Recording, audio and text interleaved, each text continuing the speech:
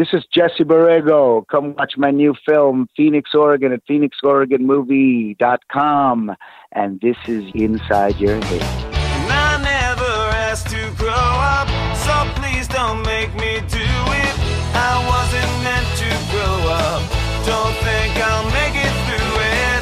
Things have been going south since I hit puberty. It looks like growing up is just too much for me.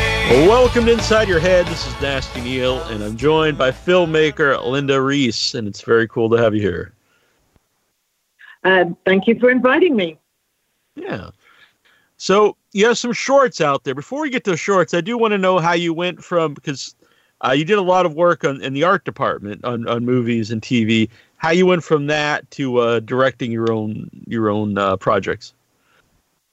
Well, I was a prop master for a really long time on all sorts of projects. The most recent, my last few years, have been Stranger Things and True Detective. Mm-hmm. And I tend to prop probably more heavily than a lot of prop masters do. And I like to delve into characters and backstories, and I've always been like that. So and when you're a prop master, you have to know the script inside out, especially in television. But you really need to know everything about every portion of the story and all of the characters so that you can provide the right things. You have interaction with the actors on a daily basis and creatively with decisions on what they have and what they use. You work with costumes, you work with grip, electric, special effects, sound, everybody. So I think it's actually quite a natural progression, even though it's not really happened much before, because I've already spent a lot of time at camera, next to camera. I watch how, everything works. And I had sort of got to the point of, it wasn't enough for me to just do that anymore. I needed more creative input. Yeah. And I needed to get out of propping before my desire for more creative input got me into trouble.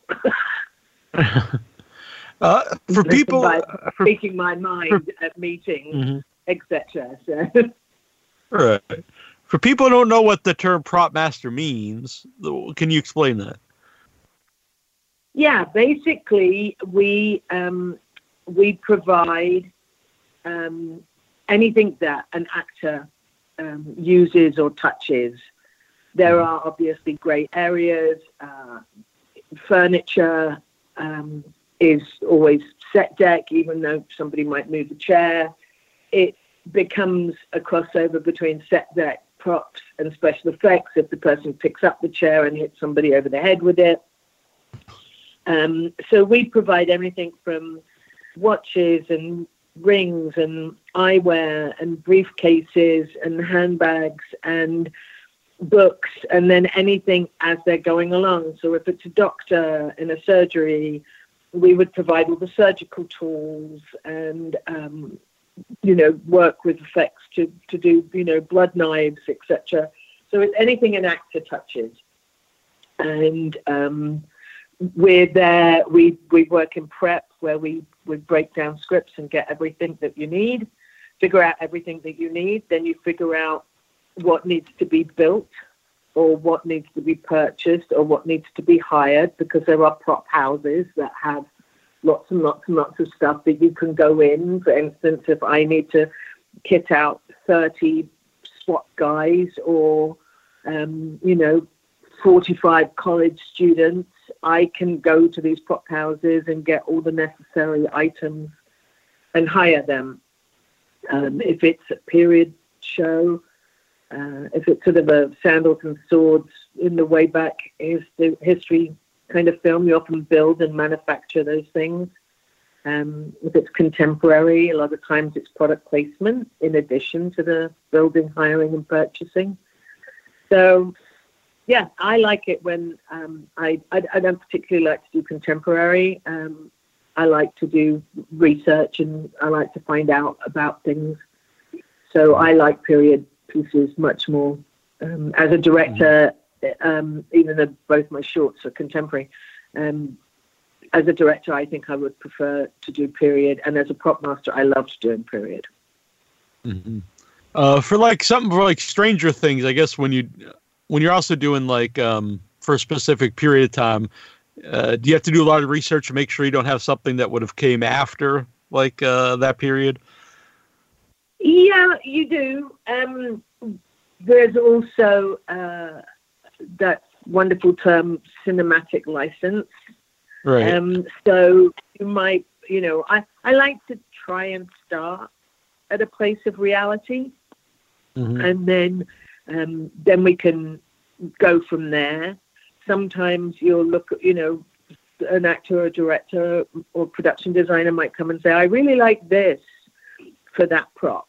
And I might say, well, that's a little later, or they didn't have those, or, and then it's a case of, well, this is what we want. So you go, okay, I will get it for you. And so you have to do that kind of stuff all the time. Then there's also, especially for props, we invariably have to have at least 2, and if not 4, sets of everything. So sometimes it's hard to find 4 of something, or it's too cost prohibitive to find 4 of something if it's a period piece.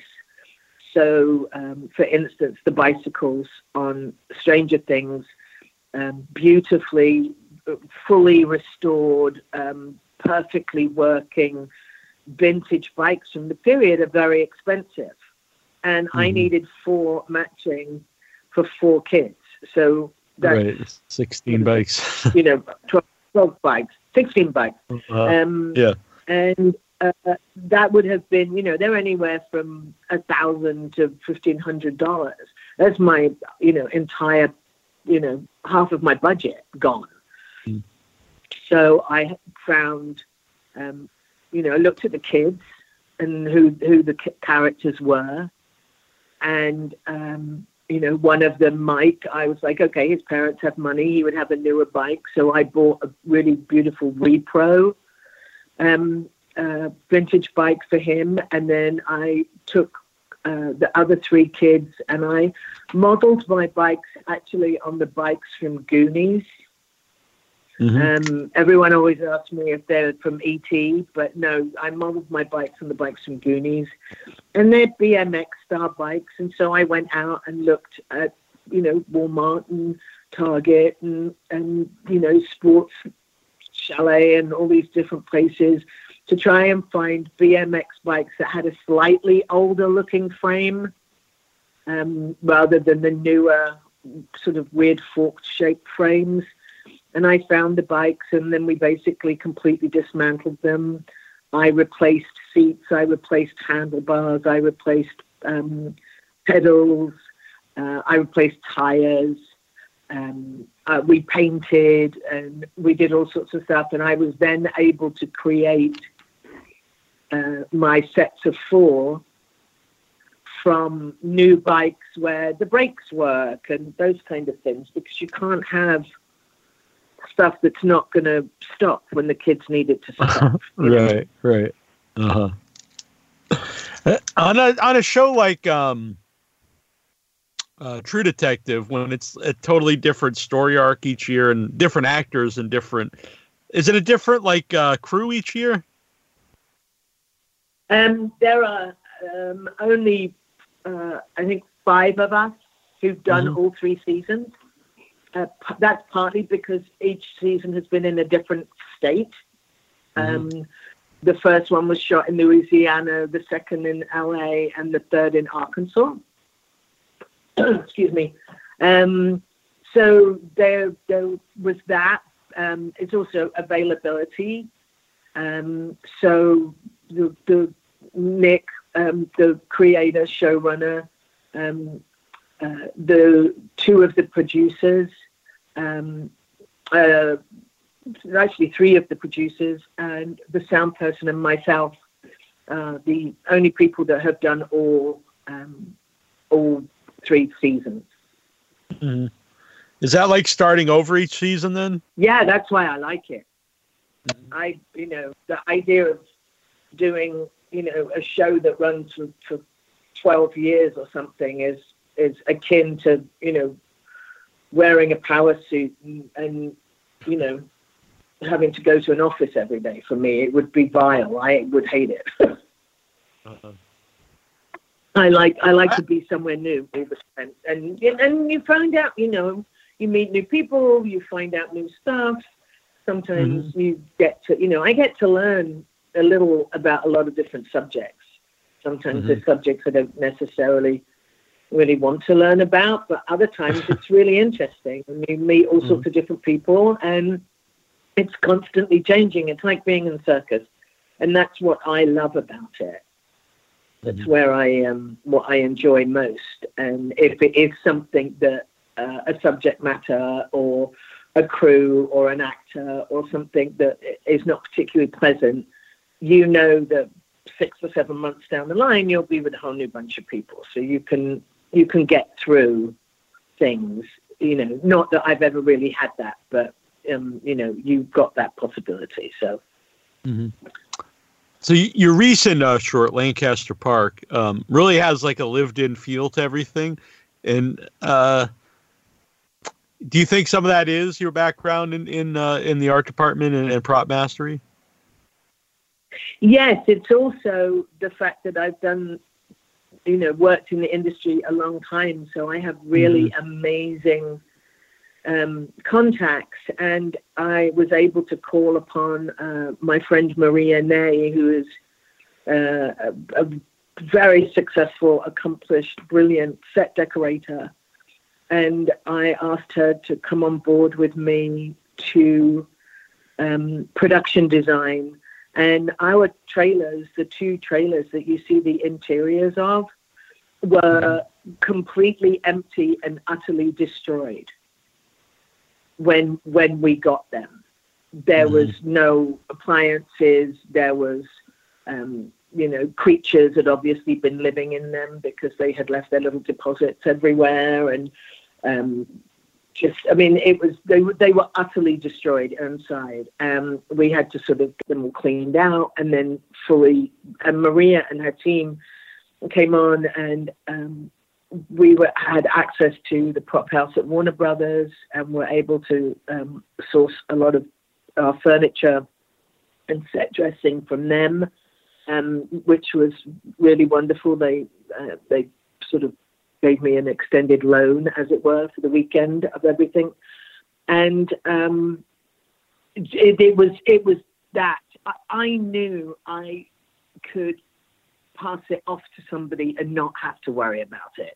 So the look and the feel came from Maria and I talking, and I'm showing her, visuals and my lookbook and my ideas of what I wanted it to feel like, and then I left her to it. And as a director, it's really lovely to be able to hand off that and know that person speaks your language and will give you what it is that you need.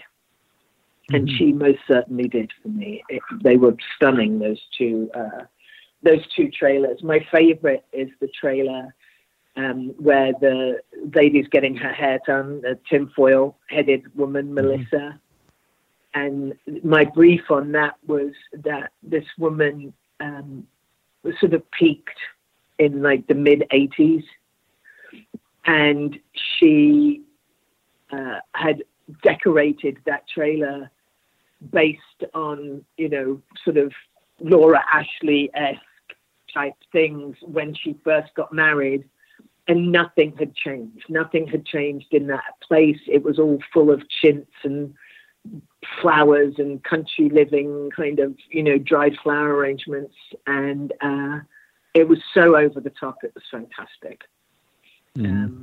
Unfortunately, because it's a trailer, it's fairly small. So you actually didn't see as much as, the audience don't see the whole thing. as much, especially in that one.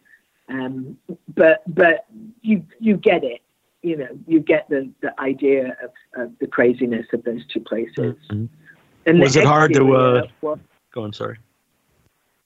Oh yeah, no. The exterior of our trailer park was pretty much how it was. Mm-hmm. You know, we really had found the end of the line trailer park to shoot in, mm-hmm. and we got was it hard cars. Yeah, was it hard to shoot in a small area? No, you just have to sort of be, you know, smart about it. There was a little question at the beginning from my other producer of, you know, are you going to be able to shoot here? And I'm like, look, you know, for the last 25 years, I've filmed in great big spaces where you can take the walls out, and I've also shot in elevators in real buildings. So, you know, you just have to, you know, the camera department has to work with you and, you know, be smart about how we shoot and how we light. And also your on-set art people have to be really aware of where everything is, so that when you turn around, you've moved all the furniture and squished it up against the wall on one side that you don't see.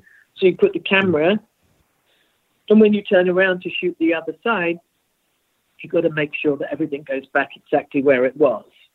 So, but like I said, I was really lucky. I had really experienced crew. I had top of the line crew for a short film, which is pretty unusual. So just because they were all my friends and they all came and helped me out, they were all supportive of me trying to make this move to directing. So they were all there to support me. And that was what was really lucky. There was nobody learning on the job. Well, there was a couple of people learning on the job, but I had selected them because they seemed like they were super knowledgeable about it anyway. They just hadn't been given the chance. My costume designer is number one on that list. And she was a costume PA and was recommended to me by two costume designers. Both gave me her name. And she came on board, and she'd never really had that credit. But she said she wanted to be a costume designer from when she was 7, and everything that she had done since then was towards being a costume designer. So I was like, okay, I like you. You know, you're definitely driven, and you have passion for what you want to do. So come on board.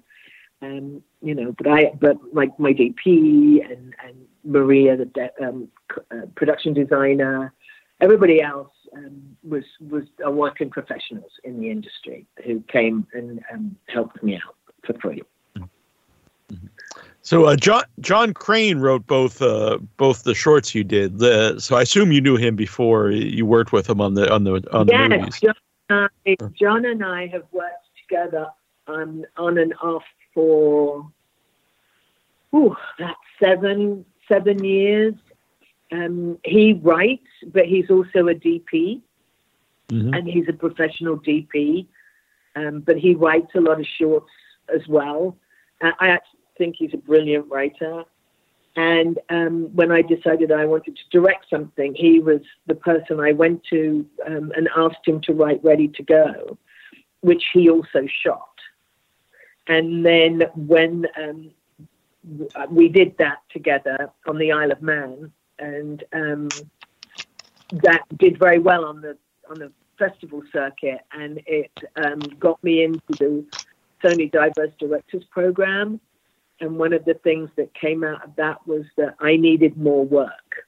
Everybody was like, you have really, you know, long-term experience, and your short's really beautiful, but you only have one piece of work. It's really hard to sell that up the food chain.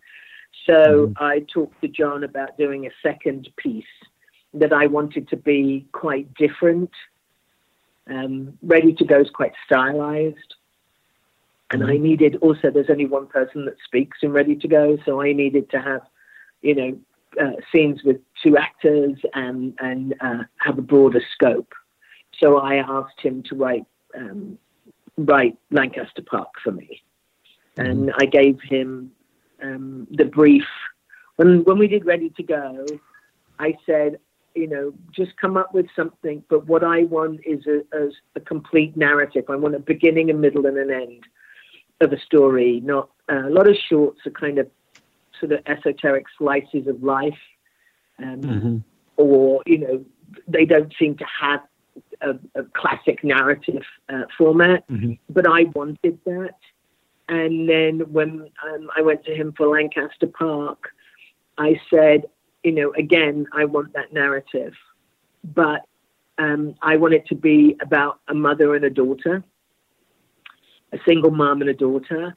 And because I'm a single mom with a daughter, and so that's something I can speak to. And I also wanted to direct women. And I wanted it in a trailer park because I just think that they're really visual. To film in, and so he came up with that, and then it was originally written as just a short film, and when I was in the editing room in post-production, and I was with my sound designer and I was with my composer, we all were looking at it and all came up with the same concept, that it would make a really great series. Everybody kept saying, we want to know more about the other people who live in the park. So John and I have developed it as a limited series where we will look at that same crime through the eyes of various residents of the park over like a 48-hour period prior to when it happens. So that's what we've done with that one. So, well, right there, because all the characters seem like, they are like established characters that would be in a longer, narrative. So it does lend itself to be a feature. And but when you're editing it and you think, well, to be a series, when you're editing it and you think, well, maybe this can be a series, do you also have to think, though, like you were saying, to have a beginning, a middle, and an end, to play at the festivals? How did you decide to edit it where it could still be the first episode of a series and also can just play as a one thing that you see at the festival? That's where I decided. I cut it and did it as the short film, and I also felt that when I've submitted it to festivals, I have said to them, rather than submit the first episode, I'm submitting the finale. So it's the ending where we find out who killed the guy and who the guy is.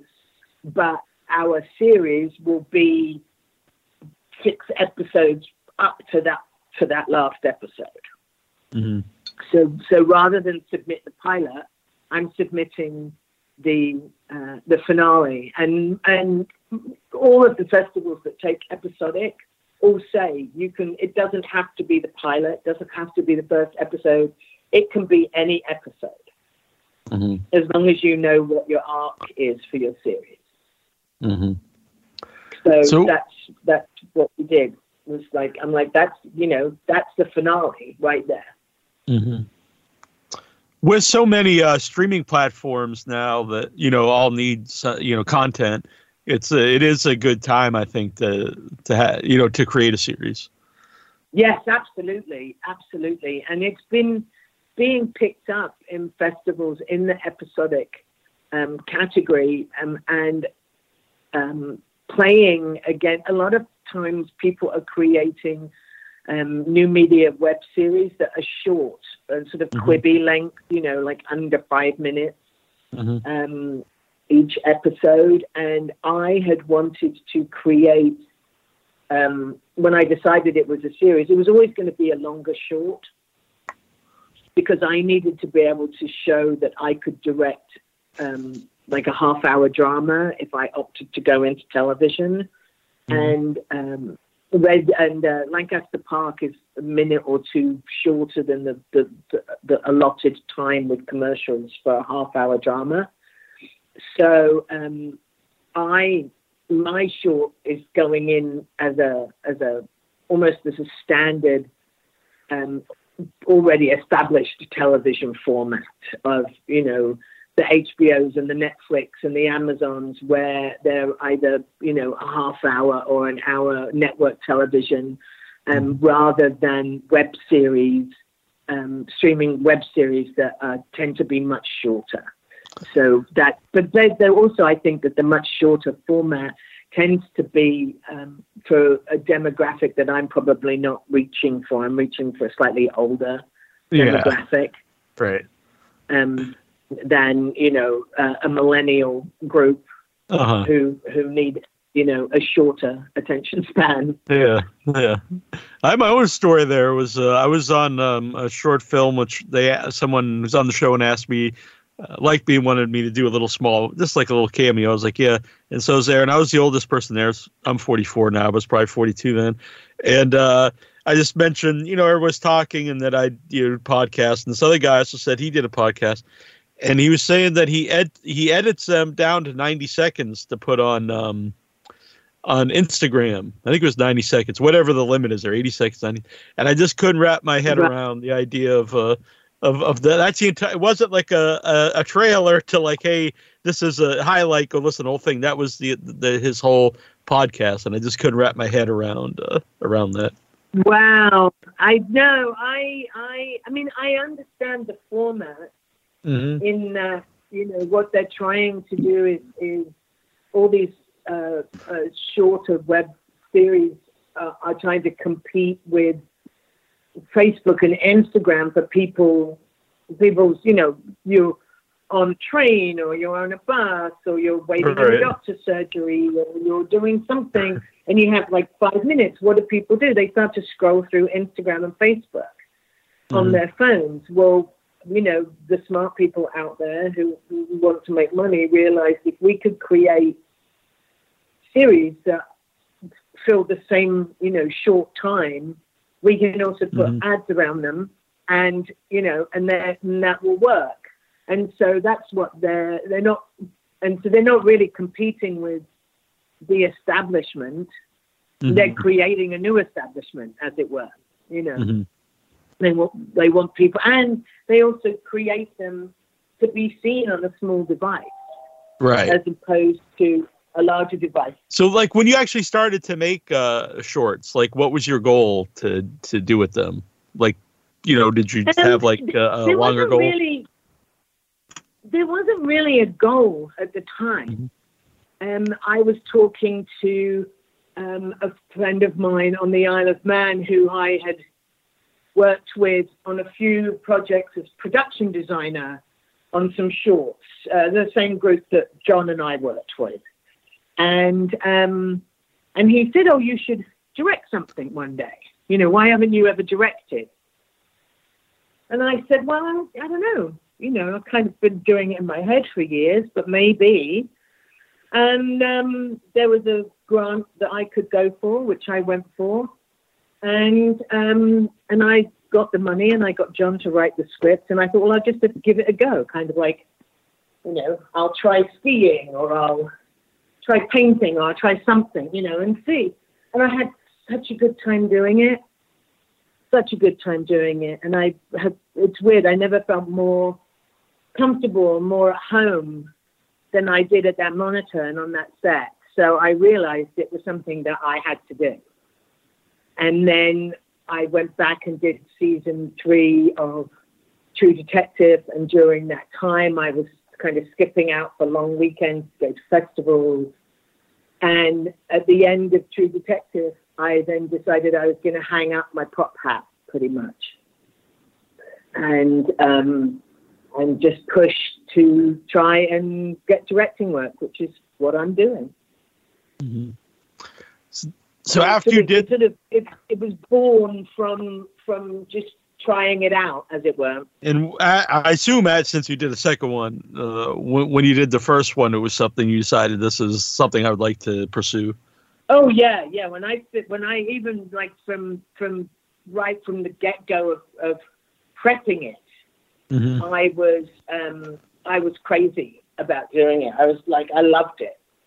And I think one of the biggest things about it was that I was the final word. So I could say, you know, yes, it's this cup, or yes, it's that jacket, without having to go, I really think it should be this cup. Right. But then the final decision comes from 12 other people.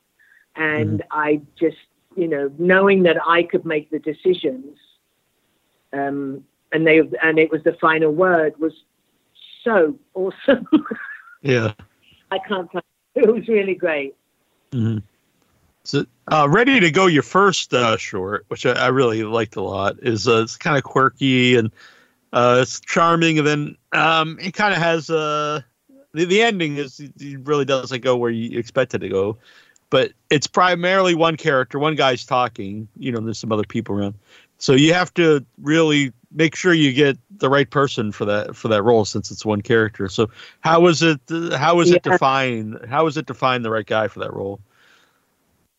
Well, my producer on that project, who again is another one of the Man in Shorts group, and I've worked with her before. She's also has a casting company, and she said, "You know what? We'll just go through TV stuff and look at people, because actors like to act. And at the end of the day, you pay them an equity minimum, you fly them over to the Isle of Man for 3 days, and they get to be number one on the call sheet. And, you know, even if it's horrible, it's kind of like a little 3-day mini break that they go to do something. And you can just ask. They can only say no. And so I'm really good with faces, but not very good with names.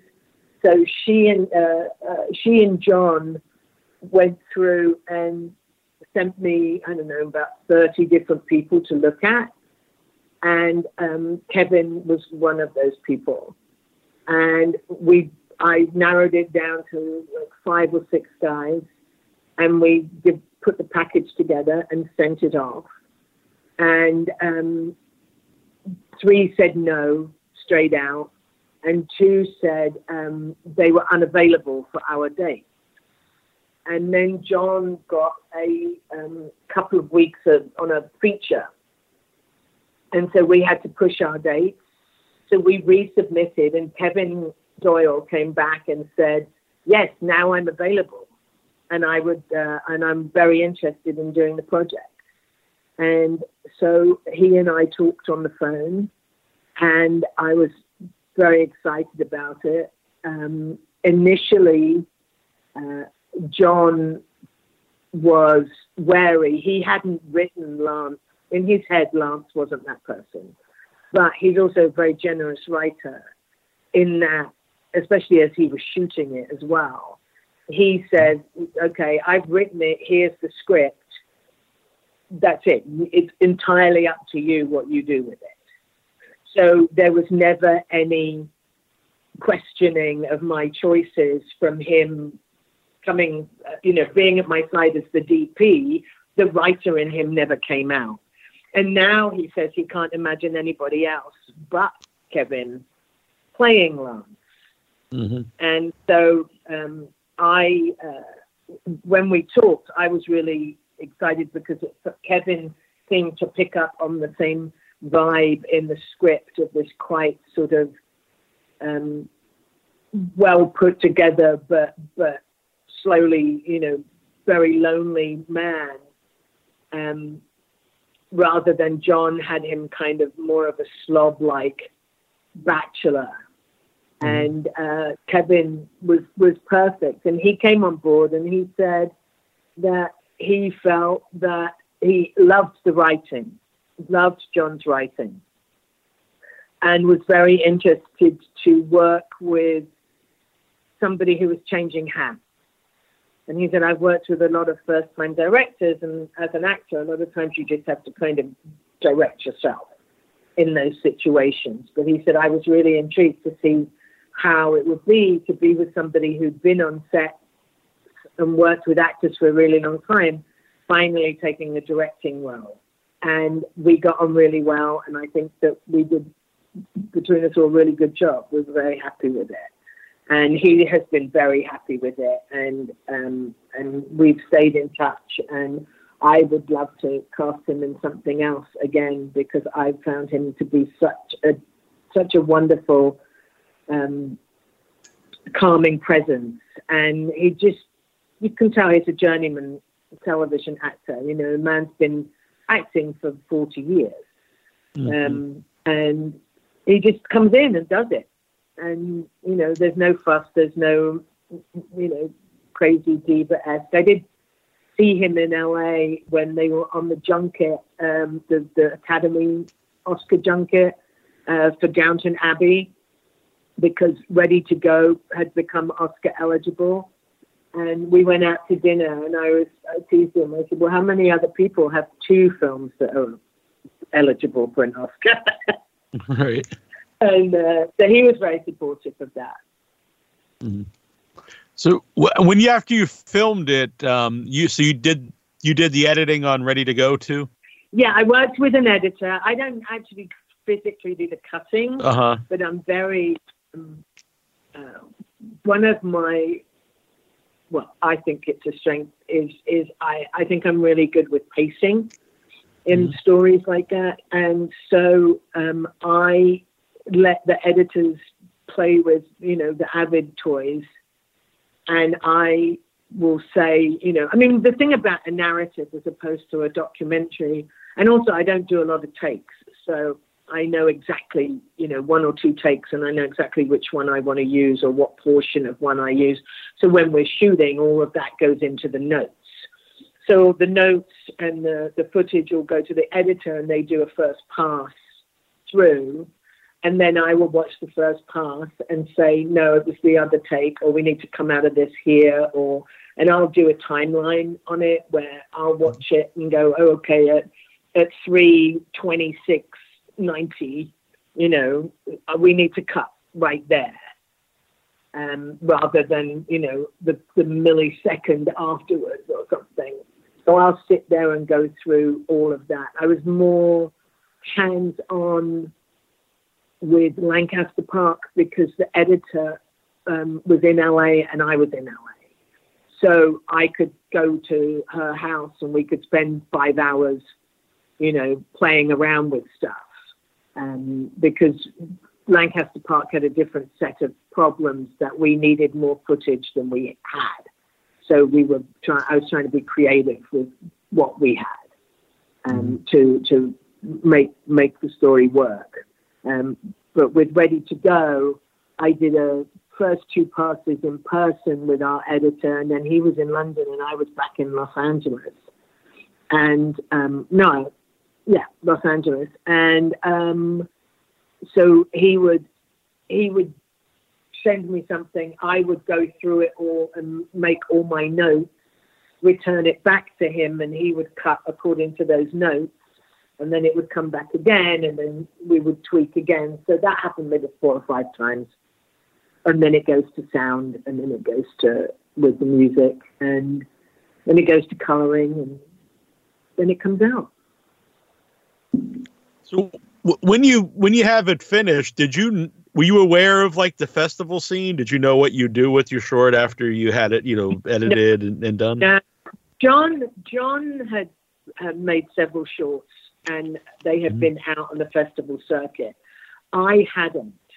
And so my composer, Andrew Allen King, who composed some of the music for Lancaster Park and all of the music for Ready to Go, he introduced me to a woman, Rebecca Smith, who has a company called the Film Festival Doctor. And basically, she has a series of staggered, you know, pricing programs where she will assist you in your festival choices. Mm-hmm. And because I am not 22, just out of film school with my first film, I knew that I had to sort of go big on the first one. To sort of make, you know, if I wanted to do this for a living, I couldn't like send it to 2 or 3 festivals. I had to go big and really make an impact with it. Mm-hmm. And she was great because she knew there's a really very defined timeline of when and where you submit and what you what festivals you submit to. For instance, I started submitting at the beginning of December of 17, and she had it structured so that there was no festival public showing in Los Angeles prior to LA Shorts, because LA Shorts was one of the festivals that she wanted me to get into. And so certain festivals have certain requirements. So that was really great, the way that she helped me do it. And I learned a lot. So with Lancaster Park, because I had been through this process with Ready to Go, I knew where we could go, where I could go as an alumni, where we had won festivals before. I had contacts with all the directors, because once you're accepted into a festival, there's always a lot of emails going back and forth about things. So I was able to go back to people and say, okay, I have my next project and here it is. Doesn't guarantee that you get in, but it at least guarantees that you get looked at, favorably. And I was able to do that on my own on the second one through. But I would recommend to any first-time filmmakers, or if you have a feature that you want to try and sell, Rebecca's company is really brilliant, and she's really brilliant. And she's actually a doctor film. Oh, really? She's got a PhD in film, so she really is the film festival doctor. Yeah. So, did you go to a lot of the festivals yourself in person when they were showing your film, your short? Yes, Ready to Go. I did. There will be.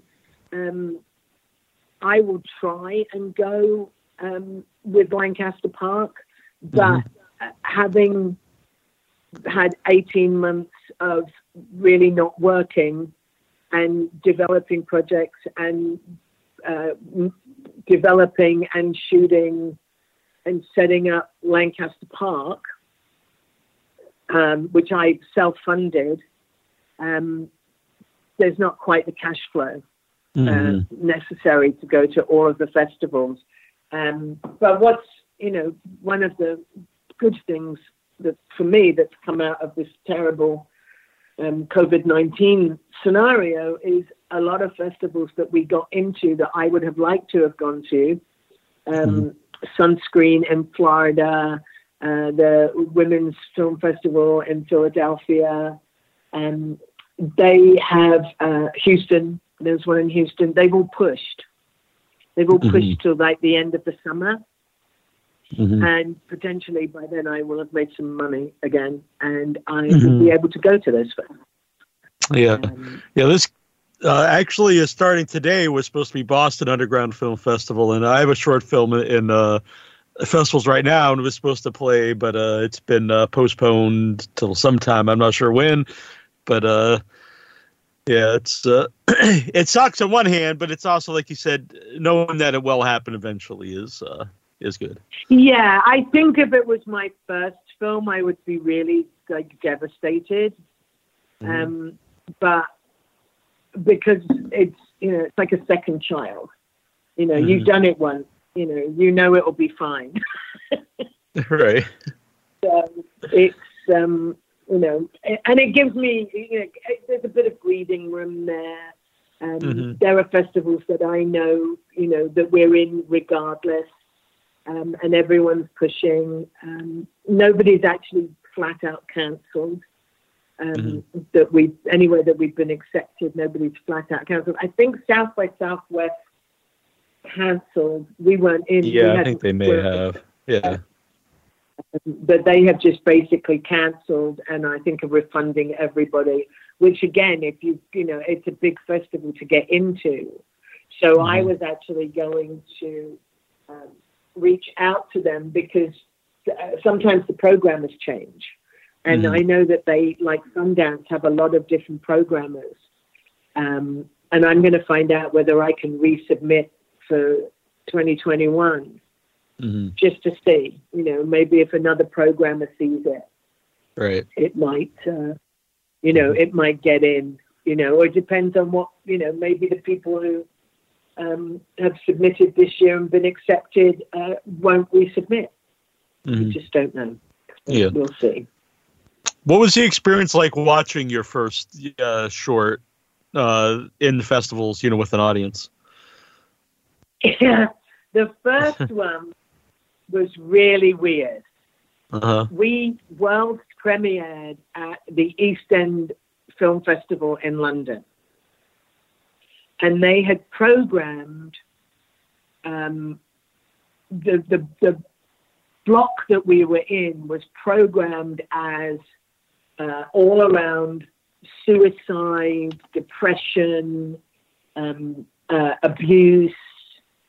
And so I went, and you have seen Ready to Go. I'm very British. I like gallows humor, and I like dark subject matter with great comic relief.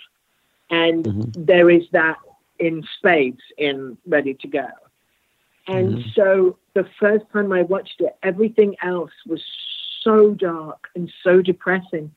Nobody laughed. And I came out and I was like, the beats, maybe I'm wrong. Maybe the beats aren't there. I'm sitting there thinking, why aren't people laughing at these particular lines or these particular moments? And people came up to me afterwards and said, we really did want to laugh, but we felt so bad because it was such a depressing block that we didn't feel it was right to laugh. So that was that was the first time I watched it. The second screening, which was our North American premiere, which was in Florida at Sunscreen, we were in the comedy block, and it was fantastic. It was a big theater. It was absolutely packed, and people laughed in all the places I want them to laugh, cried in all the places I wanted them to cry, and jumped in all the places I wanted them to jump. And it was fantastic. So it just depends on how they program you, because that particular, Lancaster Park is very much a drama. There wasn't any question of being, a comedy. Ready to Go, you could look at it, two different ways. It has a quite deep subject matter, but we handle it with comic relief as opposed to flat out comedy. But it just depends on where you program. But I love watching people watch it. It's great. Yeah. It's really fun to see people's reactions. So since what has the feedback been so far for Lancaster Park for the people that have got to see it? Really great. People come up to me, and I've had several parents of older, adult children now, all come up and say, if I had been I would have done exactly the same thing. I would have gone and done exactly the same. I don't want to spoiler alert. Yeah, spoiler alert, but go destroy the evidence, as it were. But yes, people have come back and everyone wants to know which way we're going with it episodically. And they all want to know, ask me about different characters, and will you develop that character, or will you bring out that person? And so it's really good, and a lot of really wonderful feedback for Sarah Arrington, my lead, and how brilliant she is, and she's lovely. Another professional actress that I lucked out with, but again, I would. She's one of those people I would love to work with again and again and again. I kind of like the idea of creating a troupe of crew and cast, and just doing lots of different stories with the, a la American Horror Story kind of thing. Like you have the same people do a different story, do a different thing, but you just have these great people who can do, that you work together, and it's like a big happy fun. You get to go play with all your friends and do stuff. So that's what I would like to happen. Yeah, it's almost like American Horror Story is almost like a theater group. Like, they do, one, and then every season it's a new one, but you get to see the same people in different roles. And I like that because, I liked other series, like you mentioned, you worked on True Detective. They don't use the same people, but I do like the idea of a different story each season with one big story arc. I like that some places. Yeah, True Detectives, primarily, a conversation between two people, and it's just planted, about their long-term, extended relationship, and that they're just those conversations just happen to be planted in, a crime, but it's the Theatre Truth group that I like the idea of. I'm building up a crew behind the camera that I would love to be in a position where I could keep people working all the time and just have my group that we go from project to project to project. And with the same actors and the same behind the scenes, behind the camera group. So that's my ideal. This is Michael Felker. And this is Jory Richmond. And we're Would You Like to Try Again? And you're listening to Inside Your Head. Woo! I hope that came across. I did it. What are you working on currently? Okay, so I have several things. I have a feature that is ready to go. We're out pitching it. That was written by a woman screenwriter who I met at the Albuquerque Music and Film Festival, and which is a missing persons drama, very sort of dark, dysfunctional, multiple timelines, which is fantastic. I really love it. The woman who wrote it, Jana Brown, had a film that was out in the same year circuit that Ready to Go was, and we kept being at the same festivals. And we sort of hit it off, and she called me and said, I've written a novel, but I think it might make a really good movie. Would you read a few chapters and tell me? And she sent it, and I said, I love it. I already know how I want to shoot the opening scene. And so she went away and created a script, and we tweaked it around, and we have decks made, and casting choices, and producers are looking at it, and we hope to get that going.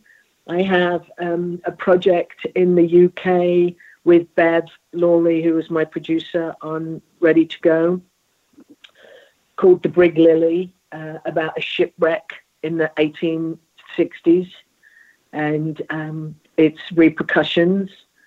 We have treatment on that. We don't have a script yet, so that's earlier in development. And I have a limited series that I'm developing about some women in the Second World War. So those things are there. And then I also decided that I needed to do a feature, because again, I'm running into, as I did with You Only Have One Short, now I'm getting people say, well, you haven't done a feature. So right. I was having breakfast with 4 of women that I'd met, again, on the festival circuit, filmmakers. And I said, I really wish I could come up with a concept and that I could shoot in my apartment. A movie that I could shoot in its entirety in my apartment. And I kept referencing Chris Sparling with Buried, that I had talked to him once, and he said I had to write something that I could afford to do. And so I wrote Buried, because most of it's in a box. And last Sunday, we sat here for 4 hours and we came up with a script, idea, and we've sort of fleshed out the 3 acts, and Steffi Hill, who's a writer actress, has gone off to write it, and we have figured out how we're going to shoot it. And my apartment's a 4-plex, so everybody in the building is on board because we might have to use one other apartment, and everyone's all excited about it. So we reckon we can shoot it in 3 weekends, and we're hoping to do it for next to no money. And it has a really fun, because we all met through the festivals, and, you know, everybody's somehow connected on several different levels. It has a nice sort of PR story back for these kind of conversations after you've done the film. So that's what we're doing as well. Very cool. And where can you follow what you're doing? Do you have like a website or a social media page? I have Instagram for Lancaster Park Short Film. My Instagram, I don't tweet. It's too confusing.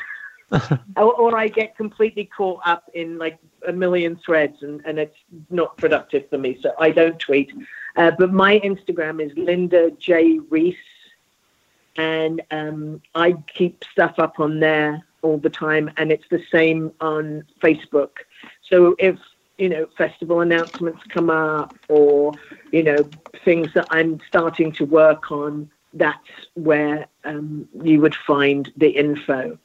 And during this sort of studio downtime where I'm not going to have any meetings, I'm not going to be out and about, I am working on developing a web page purely for Leon, which is my production company, where it would be much easier for everybody to follow what the projects are by following Leon.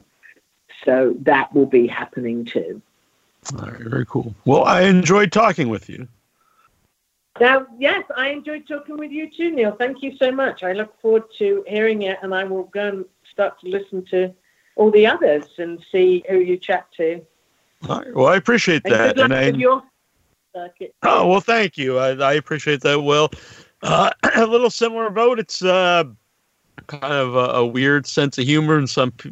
When I saw my own short at the festivals, I was really curious if people would get that it's a comedy and not actually serious. So, because it was a very strange, especially the first time, it was a very odd experience. But since then, it's been great to watch with people. So thank you.